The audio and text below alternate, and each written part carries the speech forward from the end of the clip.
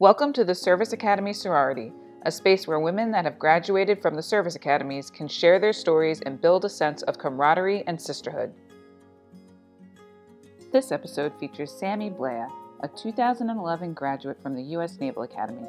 In this episode, you'll hear all about how Sammy navigated the shock of moving from a tight-knit family in a rural mountain town in Colorado all the way across the country to the distant East Coast city of Annapolis, Maryland. How she managed hearing the devastating news while at the academy that her mom had cancer, and how she's been able to reframe her many ups and downs into a form of personal resiliency instead of viewing her time at the academy as one of pure survival. Enjoy the show. Welcome to the podcast, Sammy. Hey, thanks. I'm so glad I got the opportunity to do this and that this worked out. Yeah, definitely. Can you tell everyone where you're from and what school you went to and when you graduated? Sure. I was born and raised in a small town in Colorado by the name of Rifle. I graduated from the United States Naval Academy in 2011. Nice. Okay, so to start, can you give everyone 1 to 2 lines about who you are today? Sure. I am an active duty surface warfare officer turned information professional. And I have just completed a global support assignment of 13 months in Baghdad, Iraq, and am hopefully going to report to my next command here in the next couple of weeks as my fourth tour. Well, there's definitely a lot between you going to the service academy and that part. So let's back up and start Yes, from ma'am. the beginning. Sure. Okay. All right. So let's go back to the beginning. Okay. When you were deciding where to go to college, what made you choose a service academy, and what made you specifically choose the United States Naval Academy? So in high school, being from a small town in rural Colorado, mom and dad had given both my sister and I an option. They said, sending you both to school full time is going to be it's going to be financially difficult, and we'll go after scholarships, we'll go after grants, whatever we need to do to get you guys through, but we'll send you to community college to get some of your courses out of the way, and then that helps jumpstart and take off the financial burden. So it was right before junior year. I took the ASVABs. A couple weeks later, the Army called and we said, nope, we're not interested. The Air Force called. I said, I am absolutely not interested. And then the Navy called, and I was sitting on the phone with the recruiter, and they were talking about some of the things that I might qualify for based on my scores. And they had mentioned nuclear propulsion, and my dad pipes up from the kitchen and says, well, if you can get her an appointment to the Naval Academy, we'll listen to what you have to say. And I was like, Dad, I don't even know what that is. Like, I was so confused. I mean, next thing I know, found myself at MEPS, enlisting in the Navy for nuclear propulsion program. So that was right between my junior and senior year of high school. So at that point, I knew that I was locked and loaded, ready to go to the Navy. It was something that felt really right. I am the first grandchild in my family to go military. My grandfather was a fire controlman during World War II as the only New Mexico native on USS Santa Fe, which is kind of cool. But past that, really no military experience in our family whatsoever. I was also, right before that, I wanted to be a doc. I wanted to go into pediatrics. I really, really wanted to get into a good med program. Was looking at Creighton, looking at Johns Hopkins with some of my academic advisors from the local community college when I was working on my associates. But then this Navy thing just kind of fell into place. That was also the summer that the movie Annapolis came out. So Mom and I had rented it, one weekend. We were just sitting, watching this movie and this whole thing play out. And I'm looking at her and she's looking at me and she's like, well, you're already going Navy. She goes, why don't you just throw your application in? And she goes, I will never tell a soul to include your dad if you apply and you don't even make it past Canada application. She goes, what's the worst that's going to happen? They say no. So threw my application in. Next day we get an email that said, congratulations as a candidate. And my mom and I look at each other like, oh, what have we done?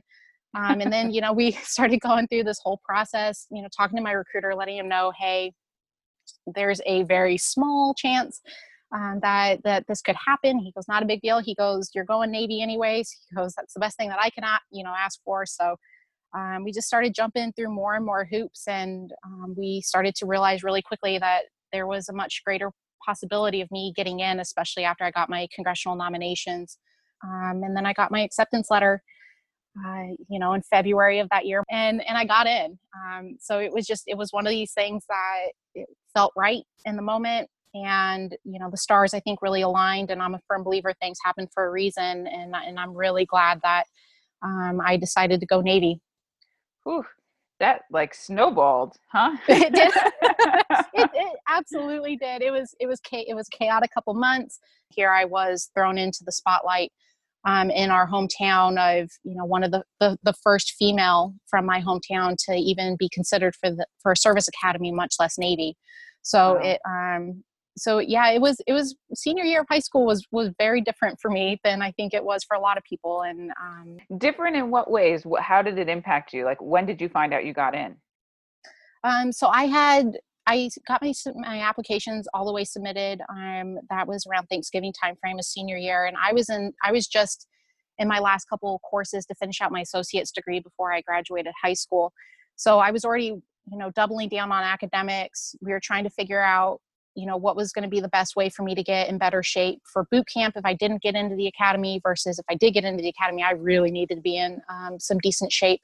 So, we were doing indoor track practice during the winter time frame. And so we were just busy, really, really busy, heads on swivels, mom staying up until all hours of the night, rechecking homework and, proofreading papers and doing every math problem in the book to make sure that my grades were high enough, for community college. Even though I could have graduated high school a little bit earlier, I decided to stick it out, stay in. Newspapers are calling, for interviews and things like that. So it was a little intense. It was, I really kind of felt like, gosh, I'm in this spotlight. What happens if I don't get in? And then I have to Yeah. tell all these people I didn't make it. So that Mm. was really kind of like the first amount of real pressure that I kind of felt on myself I have to perform and I have to succeed at this. Like there's no room for failure. So. Yeah. Yeah. I love how it seems like your mom and your family were like all in supporting you to get to this goal. That's what it sounds like. Oh no, they absolutely. When my mom was alive, she was my biggest cheerleader, and God bless my dad. He just beamed. He beamed with excitement that we were even considering any of this. We had really good neighbors next door. They were an Army family. So we had a little bit of exposure of what the military lifestyle could look like. He deployed numerous times to Afghanistan and Iraq. They were cheering me on.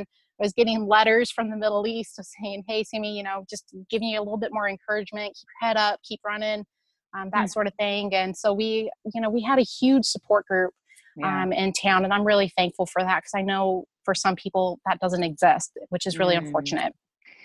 This is so interesting. So, because you're in Colorado at this point, and the Air Force Academy is just right down the road. Um, it's just interesting to hear that it didn't even really cross your mind to apply to any of the other academies. Normally, you hear like, "Oh, I was interested in a federal service academy, so then I explored all my options." But you're like, "I chose Navy, and then I chose the Naval Academy," and it was kind of this whirlwind. Yeah, no, it definitely was. So in Colorado, there was a lot of really bad press about the Air Force Academy, in all honesty, growing up. And we had gone to a couple of Air Force Academy football games, but even being on an incredibly beautiful campus, it never felt like that was me. And so when Navy started becoming more and more of a realization for me, I really just kind of felt like, what, this is it. It just feels right. So, and I actually ended up at a semester exchange program at Air Force Academy. So I kind of got a little bit of a taste of it, but really thankful I went to Annapolis. So. Okay, so now you decide that you want to go Navy, you decide that you want to go to the Naval Academy, you get into the Naval Academy. What was the plan? Because you told me all these things that you had been interested in, like, becoming a doctor. But now you pivoted towards this whole Navy path. So what was the goal going to the academy? So the goal going to the academy was to hopefully graduate from Navy with a med corps spot, so that I could hopefully pick up being a doctor, or even possibly do something within the medical field. So we knew that that would mean that I'd most likely have to major in chemistry. Um, and that all quickly changed after freshman year at Navy, and that really pivoted. So But that was the going in plan was, Sammy's going to be a doctor and she's going to be a doctor in the Navy. And here we go. Yeah. Yeah. So you make it through senior year. At any point, did you make a trip to Annapolis? So I did. So we had submitted my acceptance letter to Navy, probably the same week that I had got my acceptance letter. And then we found out about candidate visits weekend. So I spent a couple of days with some great group of girls out of 14th Company at Navy, and walked onto the campus, walked over to Rickover for the introduction. And I felt like I was home. That's good. So how was that? How was that when you showed up then for I-Day? Now you have this little taste of what it's going to be like, but how was that transition? It was I-Day, I think, was probably the second scariest day. First day might have been my in-processing at MEPS when I enlisted, but at Navy we at least had time slots that we were supposed to report for, and I think mine was at 8:30 in the morning. We, of course, had gotten to Navy quite early in the day, and Mom shoved me in the line and she said, "Okay, good luck. We might see you at the end of the day. Go get them, kid." And I was like, I can't. I was just not mentally ready. But here I was thrown in this line of kids going in to start in processing, and so I started 2 hours ahead of time because we thought being a little bit early is better in the military than being on time. And it was, I don't want to say traumatic, but it was definitely a huge eye opener of I am no longer a civilian.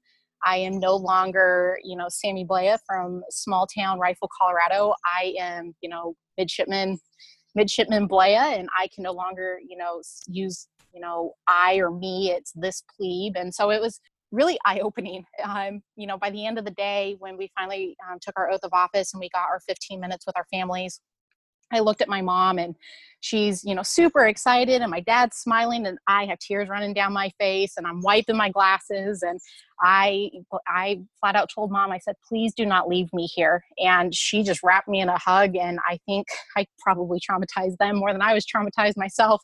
But, we said our goodbyes, and my dad looked at me and he kind of put his hands on my face and he said, "Kid, just remember, they can't stop time. And you're going to be okay, and we will see you in a couple of weeks." And then they shoved me back into formation, and that was it. And I think it really hit home for my parents when, they were wheels up out of BWI back to DIA, that I was not going home with them. I don't look back on I-Day very fondly, but I guess it could have gone a lot worse. So I'm thankful for that. Well, so tell me, in your high school, how big was your class? Like, give me some sense of how big this little high school was. So we were a class of about 110. Oh yeah. Okay, so it was about, we were 3 towns stacked of kids from ranches, and we were we're city kids. We lived in town and whatnot, but very much so, the typical Friday night lights. Everyone's at the football stadium on a Friday night. So we could have been a much smaller town, but we were pretty small with about, maybe 3 or 4 stoplights growing up. So. Oh, that's pretty small. Yeah. And then that alone is like a shocker when you show up to a school like the Naval Academy with, you said 30 kids in your company.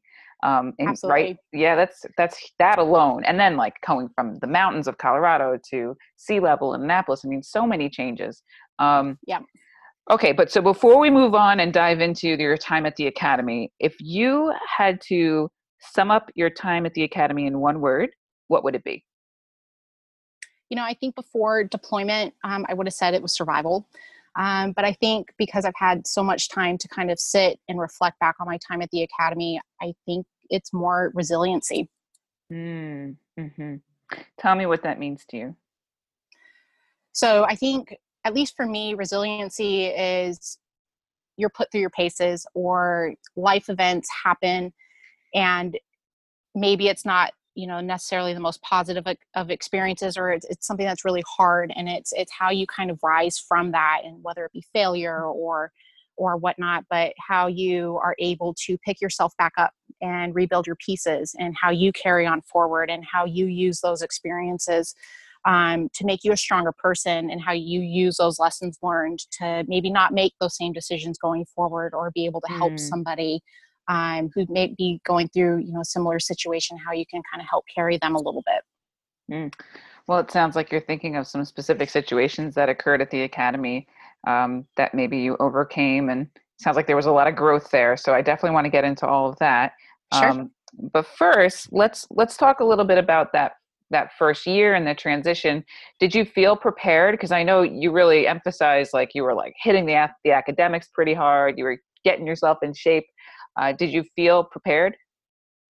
You know, I didn't, and that became very evident within the first couple days of our physical fitness routines that we would do in the morning for PEP.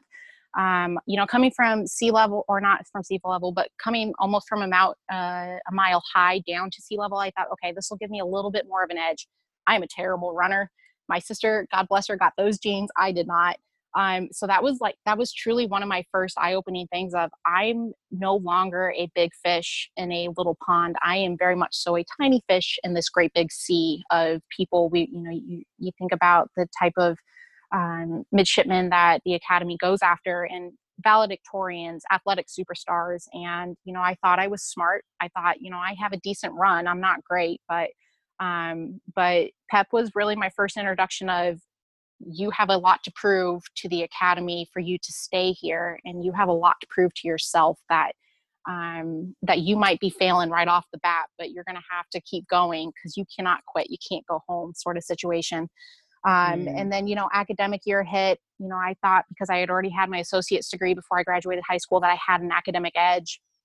And what I quickly learned was that I didn't, because I didn't validate any of the classes. I had to start from square one all over again. So I struggled terribly in chemistry and math during plebe year, and academically and physically of constantly trying to make sure that I was meeting standards and staying in the best shape that I could, but also, you know, having this third new layer that I didn't have in high school of having to know all of this military knowledge every week. And if you didn't know it, you were going to hear about it from the upperclassmen. And it was even more added pressure that I don't think that I had a great appreciation and understanding for before I had reported to Navy.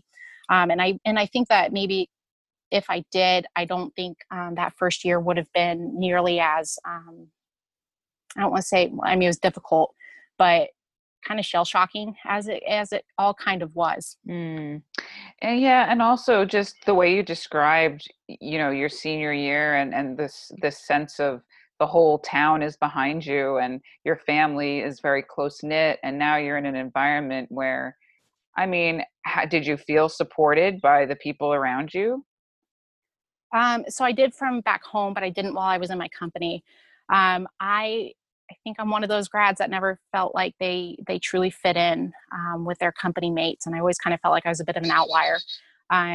So I constantly felt this sense of being alone and very lonely, even though I was surrounded by, you know, 4,000 people. You know, it was, I didn't feel like I had enough of a support system while I was at Navy that I felt like I was truly doing a lot of things on my own. Um, Mm. which looking back, you know, I'm not even sure I'd be friends with myself. So I apologize to my company mates for, you know, being a quote unquote self-proclaimed hot mess. But you know, it made it even more challenging to feel like you were the only one struggling, that you were the only one, you know, who was terribly, terribly homesick. And, you know, freshman year, right around Valentine's Day, I got a phone call from home, and it was mom saying that she had stage 3 triple negative breast cancer, and that Mm. they were going to start treatments right away. And they didn't know what the prognosis looked like at that point in time. So I felt like, I don't want to say the cards were stacked against me, but it was a lot to handle, and I don't think that I was mentally prepared enough to be able to work through some of those things, or to, you know, be able to say, hey, I think I might need a little bit of help with this. Yeah. That is so much to take in. I mean, so much to take in. And I really hope that, you know, as the years have gone by since your time at the academy, you've been able to give yourself some grace and compassion with how you had to survive and what you had to do to get through that. I mean, you're already in some level of survival mode when you're at the academy. And then with all these changes, which each one of those changes alone would be stressful. But then, oh my gosh, to throw on top of all of it, your mom getting sick. I mean, that is a lot to handle, a lot to handle. Yeah, no, it definitely felt like I was, felt like I had the weight of the world, on my shoulders, and that I have a bit of a stubborn streak. Mm, I am not going to fail, and I will do whatever it's going to take to continue to try and at least keep my head above water, if not find a way to succeed. yeah, well, that this all really helps illuminate why your word is resilient, resiliency. Um, but and I want to definitely dive a little bit deeper into some of these the difficulties you had. But first, let's go to some of the highlights of your time at the academy. What were some of the high points and the things you enjoyed and were most memorable to you? So I think my absolute favorite is that I met my two best friends between our doing our youngster cruise. Navy thought it was a really great idea to send 15 midshipmen female to a destroyer that had just gotten off of a NATO extended deployment. They were going into the shipyards for some maintenance, so they throw us all in, in this the one berthing with 15, midshipman girls that just came out of plebe year, and we were forced to get along. I looked at one of my best friends, and she was on the swim team, and she's this athletic god, I thought, and couldn't have been more put together, I thought, or at least that's the way she, kind of carried herself. And I kind of looked at her, and we were up early one morning, and she was, put in charge of all of us for accountability, and she was kind of barking at us a little bit, and I was like, oh, I'm not going to get along with this girl at all. And then 4 weeks later, in the thick of this cruise, we're out somewhere around the panhandle of Florida, and we're looking at each other just giggling and laughing. And I think, I kind of looked at both of my best friends, and I thought, we're going to be best friends, and this is going to stick. And sure enough, it did. And so I'm really, really thankful for that chaotic summer. Mm, um, but yeah. there's other things at the academy, like Prochimid. When I had gone through, we ran a muck in San Diego, but I got to fly a helicopter for 5 seconds. And I, to this day, think that experience of flying a helicopter for 5 seconds is the greatest 5 seconds of my life. Had such a pilot rush. Had a great time Yeah. with that. We had some really good lectures that came through Navy. And just, being able to say that I graduated from the United States Naval Academy and am a part of something so much bigger than myself, and am a part of this massive legacy. It's a really humbling thing, but it's something that I'm really, really proud of, that I graduated from that small school in Maryland. Yeah, yeah. Oh, it sounds like you definitely found your space in the Naval Academy, for I did. sure. I did. Yeah, yeah. Even with all the the struggle of feeling connected with the people there, you still found your two best friends, which is incredible. That's incredible. Super Um, fortunate. Super fortunate yeah, for those two. yeah, yeah. And you said you went to the U.S. Air Force Academy, right, for an exchange program. I did. I did. So I applied junior year in the fall time frame.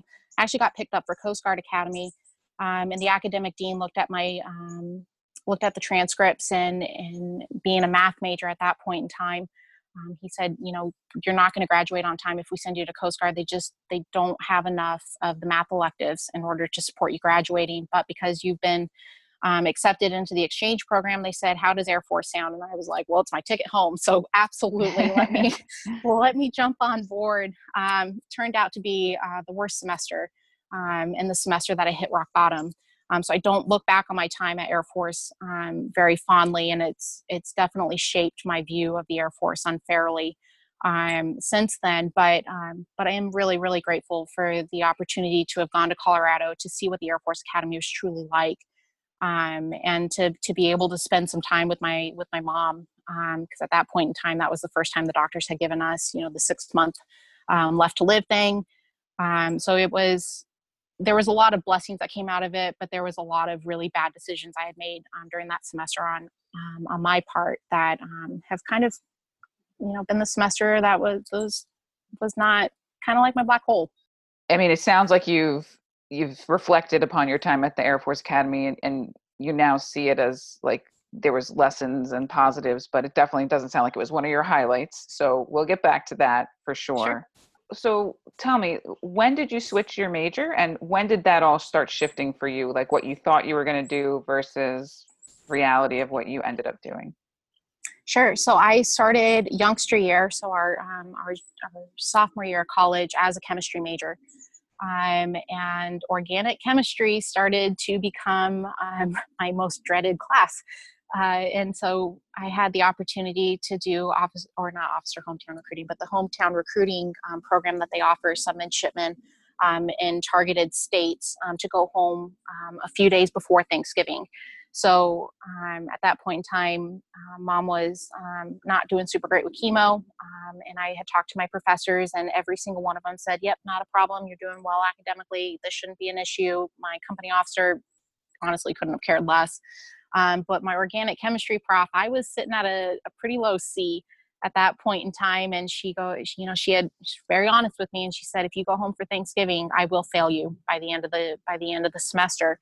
And so it was kind of one of those, do I choose my family or do I try and get through this academically? And I'm really glad that I chose my family and, went home for Thanksgiving. But I, sure enough, failed organic chemistry of youngster year and sat through an academic board. And one of the academic advisors looks at me and he had said, well, do you want to graduate on time? And I said, yes, sir. And he said, all right, then you need to switch your major. He goes, how does math sound? And I was like, sounds great. So I quickly became a math major and quickly decided to go the pure math route. So I ended up studying theoretical math, of all things, from the academy. And then, after youngster year, surface warfare at the time for us was really kind of we were told the horror stories of SWO and every reason not to go SWO, and that it was this dumping ground for anybody that couldn't make it in any other community. And I thought, well, that sounds terrible. I don't want to be a SWO. So I got the pilot bug really quick and really fell in love with aviation. And so I put pilot down as my first choice going into service selection senior year. And I got it. And then I find myself in my company officer's office about 2 weeks before commissioning saying, hey, we need you to go back to medical. And we also need your top 5 choices of an alternate service selection because they've flagged your record. Because I had gotten sick at Air Force Academy and had my gallbladder removed. And we were also one of the classes that were coming off that backlog of pilots down in Pensacola. So they were looking for any way to reduce the number of incoming pilots as much as possible. And so I lost my flight contract the Wednesday of commissioning week and sat in the senior naval aviator on the yard's office. He threw a box of tissues at me, said, you're never going to fly. Don't even bother putting in an application because we've already flagged your record. He said, welcome to SWO. Now get out of my office. And I was absolutely devastated, getting kicked out of an O6's office, sent over to Luce Hall to talk to some of the surface warfare officers over there. And they had said, well, you did well in math. How does an IP option sound? And I said, well, I don't know what IP is. And they said, well, we're IPs. We don't either, but at least you have an option and a way out of SWO. So here I was 3 days out from commissioning, 4 days out from getting married, and my whole world had collapsed on me. And I was going into the service selection that I dreaded the most. What is an IP? What does IP stand for? So it stands for information professional. So we do cybersecurity, network defense a little bit, and then we do a lot of satellite communication. Okay. All right. So many things. I have so many questions and we need to totally back up. Like between your gallbladder, your mom, the married thing 4 days later. Okay. There's so many pieces I need to put together here for listeners and myself. Okay. So back up. So, sure. So tell me, let's dive into some of the lowlights at the academy. Because what I'm sensing is this was a really transformative 4 years for you. Talk to me about some of these major things that happened to you or happened during your time at the academy. Sure. So between the never feeling like I quite belonged with my company, mom's diagnosis, I felt incredibly guilty over because it was already at stage 3. I knew enough about cancer at that point in time that I knew that it had probably been there for a lot longer. But I also think that mom also didn't go to the doctor because she was so focused on getting my sister and myself through community college and getting my application submitted on time. And I think my mom I feel like you could have looked her up in the dictionary under selfless and you would have seen her picture. Um, so when she was diagnosed, I felt horrible because I thought, well, if I hadn't have gone to Navy, then she would have gone to the doctor. Maybe they would have found it sooner and she wouldn't be at stage 3. And, Mm. her doctors at the time we thought were really good on the Western Slope in Colorado. And so she was going through, the very traditional standardized chemo regimen for breast cancer. And it wasn't working. And so by the time I got to junior year, when the exchange program popped up as an opportunity, I thought, okay, I need to get home. I need to get home because I'm running out of time. And it was about that time that the doctors in Western Colorado had said, you have 6 months to live. We're going to send you home to die. And my parents, being true fighters, they said, we're not going to accept that. So they started going over to the University of Colorado and found a phenomenal oncology team that bought her, a good, I want to say 7 years of time that we didn't expect. So, Wow. so mom's cancer diagnosis was absolutely it radically changed how I looked at the academy, and I switched to survival mode. I just wanted to get through. I wanted to quit junior year before we signed our commitment papers because I just wanted to go home. I wanted to help. I wanted to give my sister a fighting chance at having some semblance of a normal high school experience instead of, showing up for class in the morning and then having to drive an hour to take mom to chemo. I wanted to be able to cook dinner or help out in any way. But here I was, over 1,000 miles away, going to this incredible school. And I felt really guilty about that. So I was really excited going into senior year that I hadn't gone to a funeral yet for my mom, but it was always in the back of my mind of, she selflessly kind of gave up her health to try and help get me through. And, she was a rock star throughout school. She would have a really bad day and I wouldn't have known about it because she'd still call me in the evenings and, she'd be this bright, happy, conversation, just trying to keep me, afloat and kind of keep my fears at bay. And just not let me know how bad things actually were. So Mm. so that was really challenging all 4 years. Wanting to quit. While I was at Air Force Academy, I had dated the guy junior year, was really verbally abusive. So I started making some really poor life decisions while I was at Air Force Academy, and had one really, really bad night that, I thought was just a really bad one night stand. And, now that I've been able to kind of look back on it and reflect on it a bit, I don't think that it was necessarily just a one night stand. I think that it falls into a sexual assault gray area. With the more of the training that the Navy's exposed us to, of telling us, this is what the definition of these things actually mean. So, Mm. so that was a tough thing to deal with, and still didn't tell Soul. I don't think I even told my best friends until well after senior year of college what had happened. And then, falling in love with classmate of mine, right before senior year, and quickly becoming all about, getting him through and, trying to support him and help make his dream come true. Trying to plan a wedding. And that last couple of months at the academy was already difficult enough. And losing my pilot contract the week before, the week of your this week that's supposed to be monumentous and joyful, and and being, I don't want to say welcomed into the fleet, but thrown into the fleet, and with assignments that were at the very, very bottom of my list and geographically separated from my now ex-husband right off the get-go. So those were kind of really the low points at the academy for me, unfortunately. Yeah, that is a lot, and I can just tell that you must have just been in total survival mode to get through that, because you did get through it. So I did. yeah, Not sure yeah, how, but I definitely did. yeah, yeah. Well, I mean, resiliency. I mean, that's for sure. That's a perfect word. I mean, you had a goal, you had a mission, you wanted to get it done. I mean, you're perfectly capable. It's just you had a lot of things thrown at you all at once, all at once. And now I hope you look back as well and realize like how young you really were going through all of that too. We think we're old when we're going through it, but we're really not. We're kids. Oh, absolutely. Now, did you say you also lost a gallbladder somewhere in there or had surgery? I did. So at Air Force Academy, I had gotten really bad stomach pains in the later part of the semester.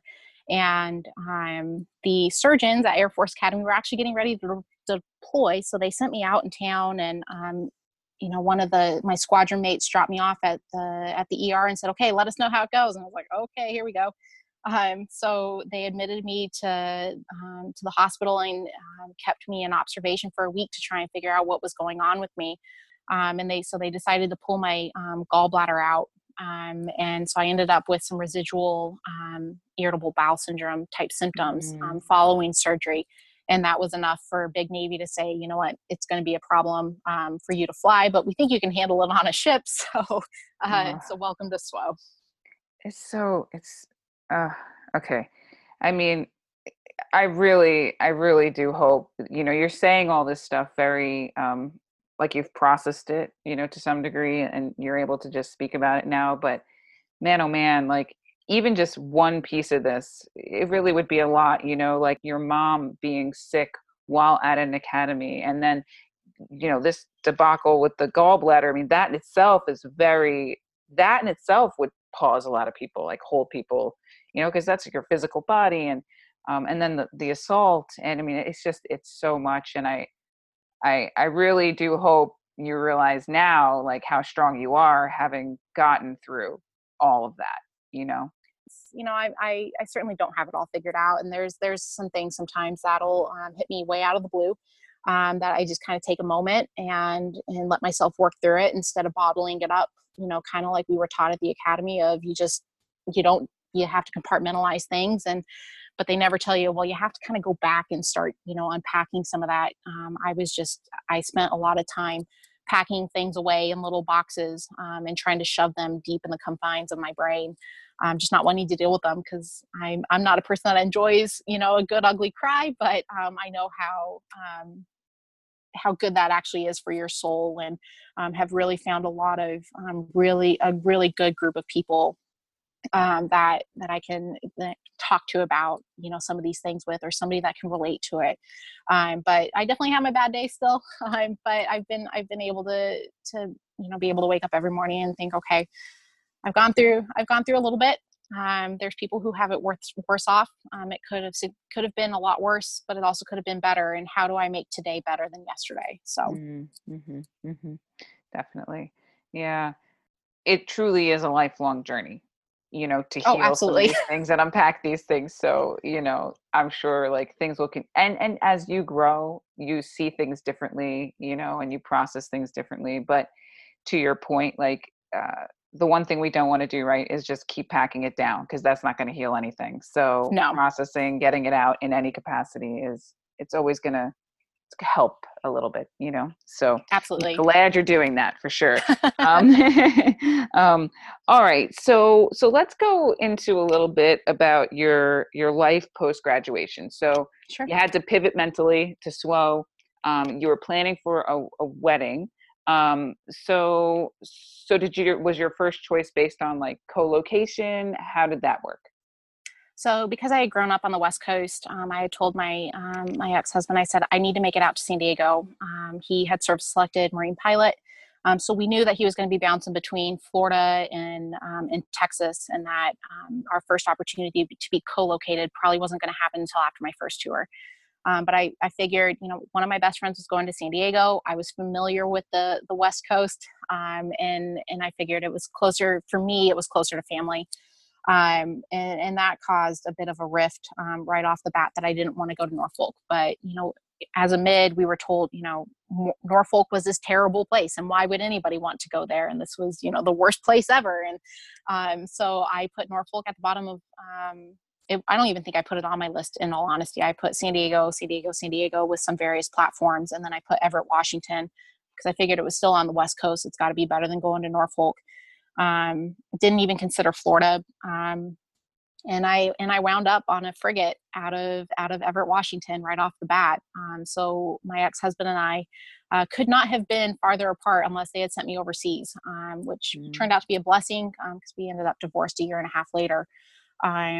But yeah, no, I definitely, it was huge change to go from Annapolis, Maryland to trekking across the country, picking my dad up in Colorado to make the rest of the drive, up to Everett, Washington, and then, play the waiting game a little bit to meet the ship out on deployment. So I deployed right away, which in and of itself is an even, bigger thing right after graduation too, that I was not prepared for. Mm-hmm. Yeah. And at this time, so your mom's health was doing what at this time? So she was pretty, I don't want to say stable, but she was doing a little bit better with some of the chemo trials. She had also started a pretty aggressive regimen of radiation therapy that completely destroyed her esophagus. So her diet radically changed. So she was still trekking along, and her, I don't want to say, I guess her cancer mantra was always choose to be a Tigger and not an Eeyore. Mm. So I've always carried around a Tigger keychain, on my key ring for my car as a good Yeah. reminder of that. But she was hanging in there. I think there's probably a lot of really, really rough days that I would never have known about, because she wasn't going to tell me, and unless my sister was going to rat her out, I would never have known. But she was still back at home in Colorado cheering me on, and listening to me sob on the phone all of first tour, because that was really rough, and getting through this Yeah. divorce all by myself. She was still rallying back at home, so I was really, really thankful that she was still kicking at that point in time. Yeah. Yeah. So, okay, so now you're telling me, you're alluding to the fact that this first tour was rough, and it sounds like there was some turmoil with your now ex-husband. So explain a little bit about how things started to unfold with your career, and how, your ex-husband played into that, and all the next steps that happened to where you are today. Sure. So first tour, I was on the frigate. There's a very, very small population of females, and it's only the officers. So I showed up and I met my roommate with the only other female on this crew of, about 260 men, in a decently small sized wardroom. I think there were less than 20 of us, but met them in the Philippines. It was my first time out of the country. I flew out with 5 of our sailors. Had never met these men in my life, but I was told, hey, make sure they get there and make sure they have their orders and their passports. And I said, okay, this is this is a lot to handle. I can barely, make sure that I even have my own passport and orders and things like that. So a real rude awakening to, hey, this is the whole world, kid, and you're now an officer in charge. So good luck. We got to the Philippines and met the ship out in port and reported on board. And they, met my department head, and I thought, he seems welcoming enough. And they threw this qualifications book at me and said, try and get qualified the quickest that you can. And oh, by the way, you've got watch in about 15 minutes. I thought, I don't even, like, what watch are we talking about? We're in Yeah. port. So it was pretty hit the ground running. And I knew that I had almost a vertical learning curve to get after the deployment. I was the electronic warfare officer. So for those that know anything about that, our equipment tends to break quite a bit. So any of the port stops that we made, and we made a lot of them during that Westpac deployment, I was stuck in port trying to get parts on board to try and fix the system to bring us back up and make sure that we could execute our small part of the mission.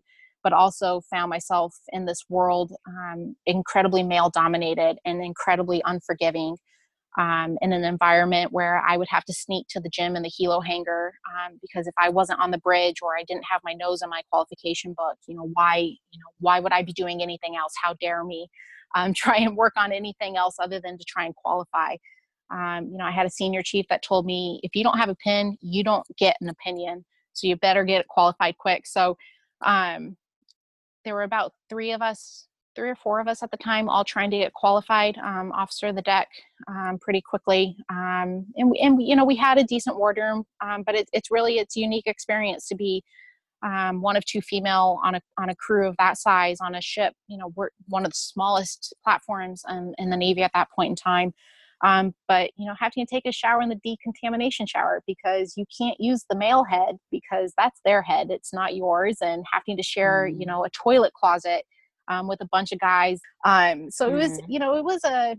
it was a tough thing. And, every time I tried to take leave to try and go and see my ex-husband, my department head denied it every time, but nobody had ever told me that that chit still goes all the way up to the CO. It's up to the CO to approve it. It's not your department head. So I felt like I could never leave. The ship Mm. failed numerous maintenance inspections, and of course, operations department was made to feel like it was all our fault. So we were working really, really long hours. My ex-husband was trying to battle through flight school and had put so much pressure on himself, and had put such an emphasis on being this Marine pilot, that nothing else mattered. And so things were already pretty bad. There were a lot of red flags that I chose to ignore. I wish I would have listened to the rabbi that I saw senior year when he said run. I didn't. I thought, after graduation, maybe we'll be okay. Things will be fixed, and it won't. It'll change things for the better. And oh, was I naive? It just Mm. things continue to get much, much worse. And so I found myself on the phone with my ex-husband, rehashing out the same things that we had argued about before, and never finding a place of resolve, and found that, I would get off work at 6 o'clock and I'd be on the phone until 9 o'clock at night, and I hadn't have eaten dinner yet. I hadn't gone to the gym yet. The amount of wine that I was picking up from the grocery store started to increase, and started to recognize that this could quickly become a problem if I didn't start, making some better life decisions and taking better care of myself, because I wasn't. And then, things had gotten significantly bad until the summer of 2012. We had gone out for an underway. I think that was our security escort from Panama, and our auxiliaries officer had just gotten married. And he comes into the wardroom when we were within cell phone range, within the Puget Sound area.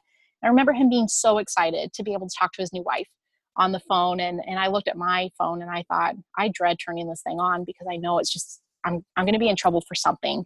And I didn't call my ex-husband until well into the evening, when, we had gotten into port, and was really thankful that I had to wait for shore power and things to be connected, just to kind of delay and have a legitimate reason why I couldn't call him. And I finally woke up from another underway that later that summer, and realized I didn't want to be the mother of his children, and made the tough call to go and start the divorce process on my own. And was also on the verge of qualifying for surface warfare, when the whole ship didn't think that I was going to do it, because things had, been really a tough go, and a bit of a struggle to try and prove to my department head that I wasn't this crap ensign, that I had value, and that I contributed positively to the ship. So I ended up getting my SWO pin I think it was around the 7th of December of 2012, and had a half-day Liberty chit for my department head to go get divorced on the 12th of December of 2012. Mm. So the 2012 was not super, super great for me, but, I was able to go home for Christmas, thankfully, with a new set of name tapes, and able to change my name back to my maiden name, and kind of felt like I could, take a little bit of a breath. But I really struggled a lot with being able to look myself in the mirror and recognize the person that was looking back at me, because I had no idea who that was anymore. It was a true moment of, you have to figure out what makes you happy and what makes you you. And it is okay to be you. You don't have to be somebody that somebody else wanted you to be. I hid the divorce because I was so ashamed that I failed at something. And my ex-husband was extremely well known within our class.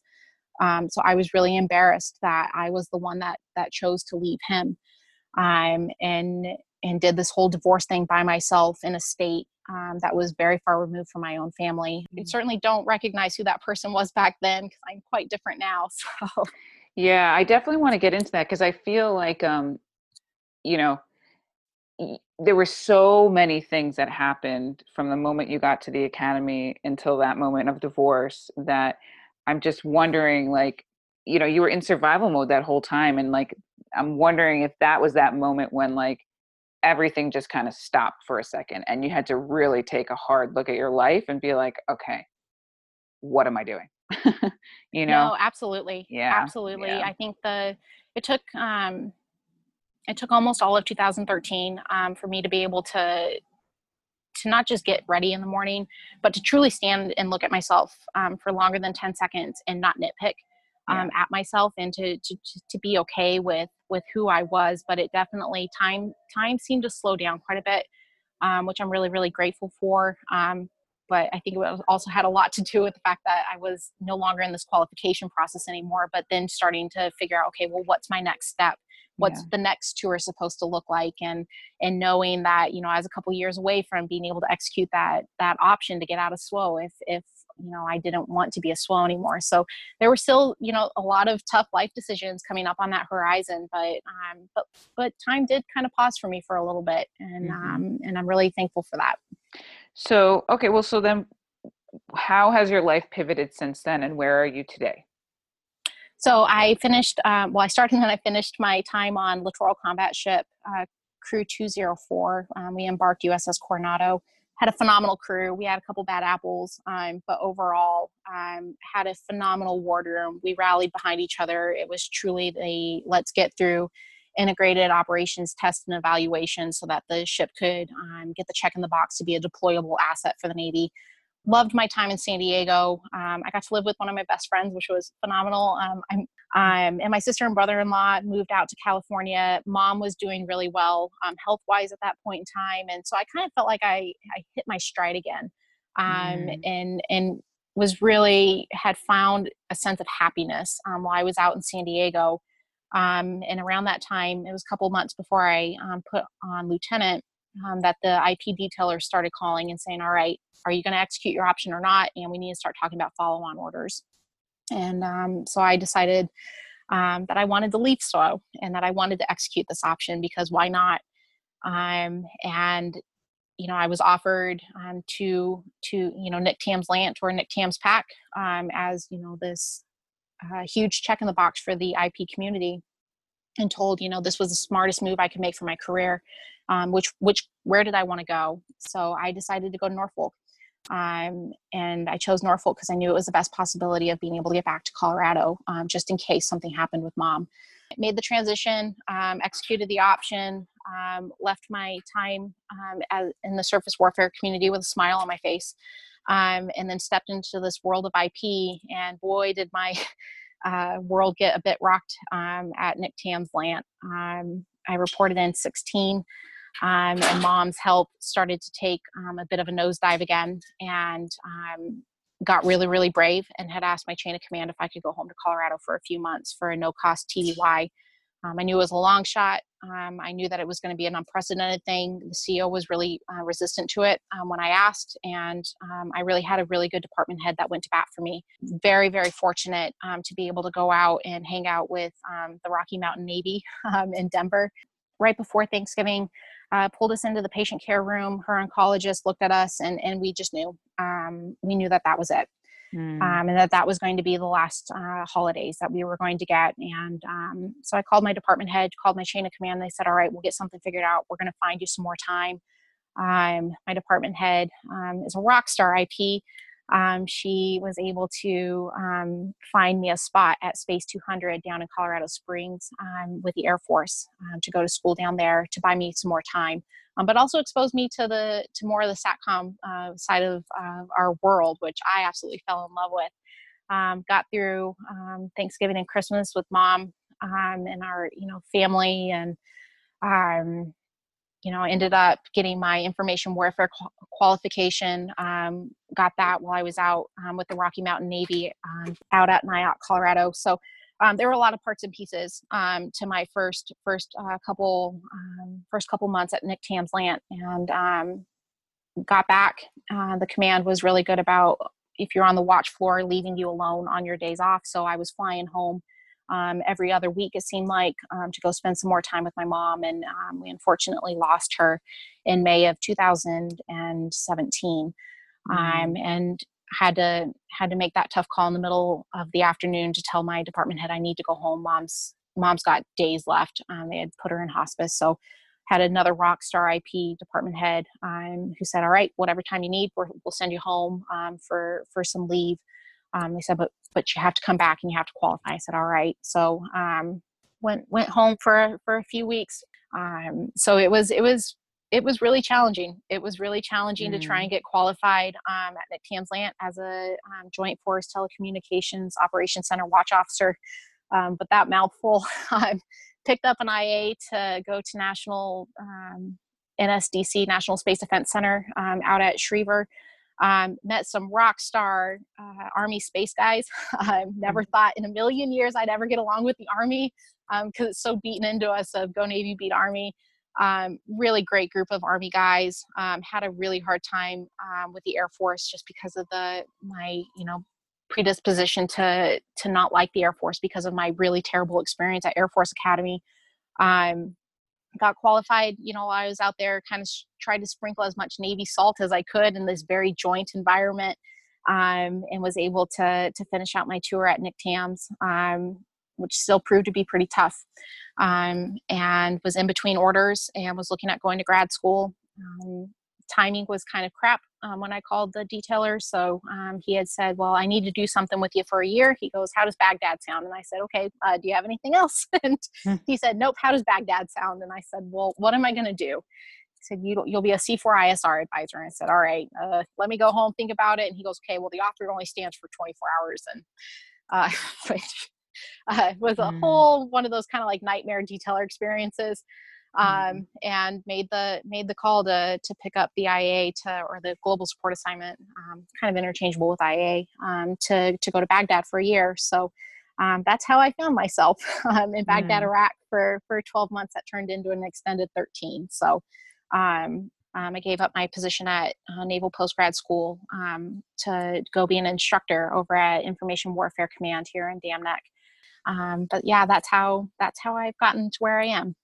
Yeah, well, it's been a crazy journey for sure. But tell me, like now given everything you just shared and all the twists and turns and pivots and ups and downs, how do you feel about the fact that you went to the Naval Academy?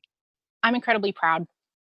It's taken a little bit of time to be able to get to that point, but I look back on the things that I've been able to accomplish and have realized very quickly that my 9 years are only possible because of those 4 years I spent at Annapolis, and that I don't regret going to Navy at all. It was the catalyst to get me to who I am today. And there's a lot of things that I wish I could have done differently at the Academy. I really wish I would have enjoyed some things a little bit more and would have relaxed a little bit. It's easier said than done, but I don't regret it. And I miss it. I really miss that small school in Maryland.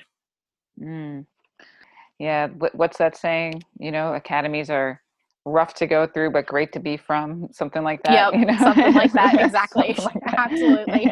Yeah. Yeah. Well, Sammy, what's next for you then? So next I have, I just bought my first house, sight unseen, which is a little difficult to do from 6,000 miles away. Thank you. So I'm trying to get, figure out what life looks like now that I'm post Baghdad, and what, the opportunity and that I get to start over kind of from scratch.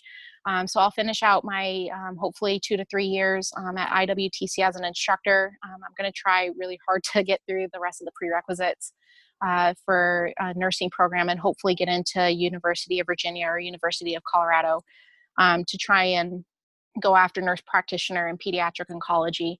If not, then to go into nursing and hopefully be able to help kiddos forget maybe for 5 minutes that they're sick, and give them a little bit of a fighting chance any way that I possibly can. But would very much so like to stay reserves and keep my foot in the door. I am a Star Spangled Banner. I think I bleed red, white, and blue. Yeah. I'm not ready to take off the uniform quite yet. So I think the reserves are going to be a great opportunity to continue to serve and to give back, and hopefully be able to make the road a little bit smoother, maybe for some of those that are coming up in the Navy, and still leave my mark hopefully in a positive way. I love it. It all comes full circle. See, it sure does. you knew yourself. You got back to yourself. You wanted to be a doc when you were, getting ready to go to college, and here you are coming full circle with it all. So I love it. Absolutely. Yeah. Yeah. Well, before we go, Sammy, can you do you have any parting words for listeners, perhaps a key message to your fellow Service Academy sisters? I think I would tell somebody it's okay to be proud of what we've been able to accomplish. And when you are struggling, give yourself a bit of grace and give yourself the room to experience the emotions and the feelings that you're going through, and that there is a time and place, and things happen for a reason, and we might not necessarily know what those reasons necessarily are while we're going through these trying times, but there is always a light at the end of the tunnel, and try to find a bit of joy in what it is that you're doing, and that things will work out the way they're supposed to, and you're going to be okay. You're absolutely going to be okay, because I'm certainly cheering you on. I love that. All right. Well, Sammy, what's one random fun fact before we go, just to lighten the mood a little? Sure. When I was looking for houses, one of the first things I told my realtor was I needed a 3-bedroom, 2.5 bath. And she thought, well, that's awfully specific. It's just you. And I said, well, I need a craft room because I quilt, and I need a place to store a very well curated, extensive collection of batik fabrics. So I quilt, and it's something I shared with my mom. She always said that quilts were a hug from her. I love that. I try to make quilts as a hug from me, and I get to use her fabric that she left behind. So there's a little bit of my mom left in everything that I do. That's awesome. And it sounds like you have some exciting things on the horizon with this new house and whole new phase of life. So it's very exciting, and I'm excited to see what you do next. Before we go, can you just let people know where they can reach you? Sure. So I am on Facebook as Sammy Blea. It's spelled B as in boy, Lea. So just shoot me a message, and I'll get back to you. Awesome. And I'll put that link in the show notes so that people can reach out to you if they want to hear more. Perfect. All right. Thank you very much for this opportunity, and thanks for giving us a platform to share. I think for some people, it's just a matter of being heard, and you're absolutely helping to give us a voice. So thank you for doing this, and thank you for your time. Thanks, Sammy. It was great to talk to you. Thanks, you as well. Thanks for listening, and don't forget to visit the Service Academy Sorority website to see photos, comprehensive show notes, and contact information for each guest. You can also find us on Facebook, Instagram, Twitter, and LinkedIn. In addition, if you enjoy what you heard here today, don't forget to subscribe to the podcast and leave us a review.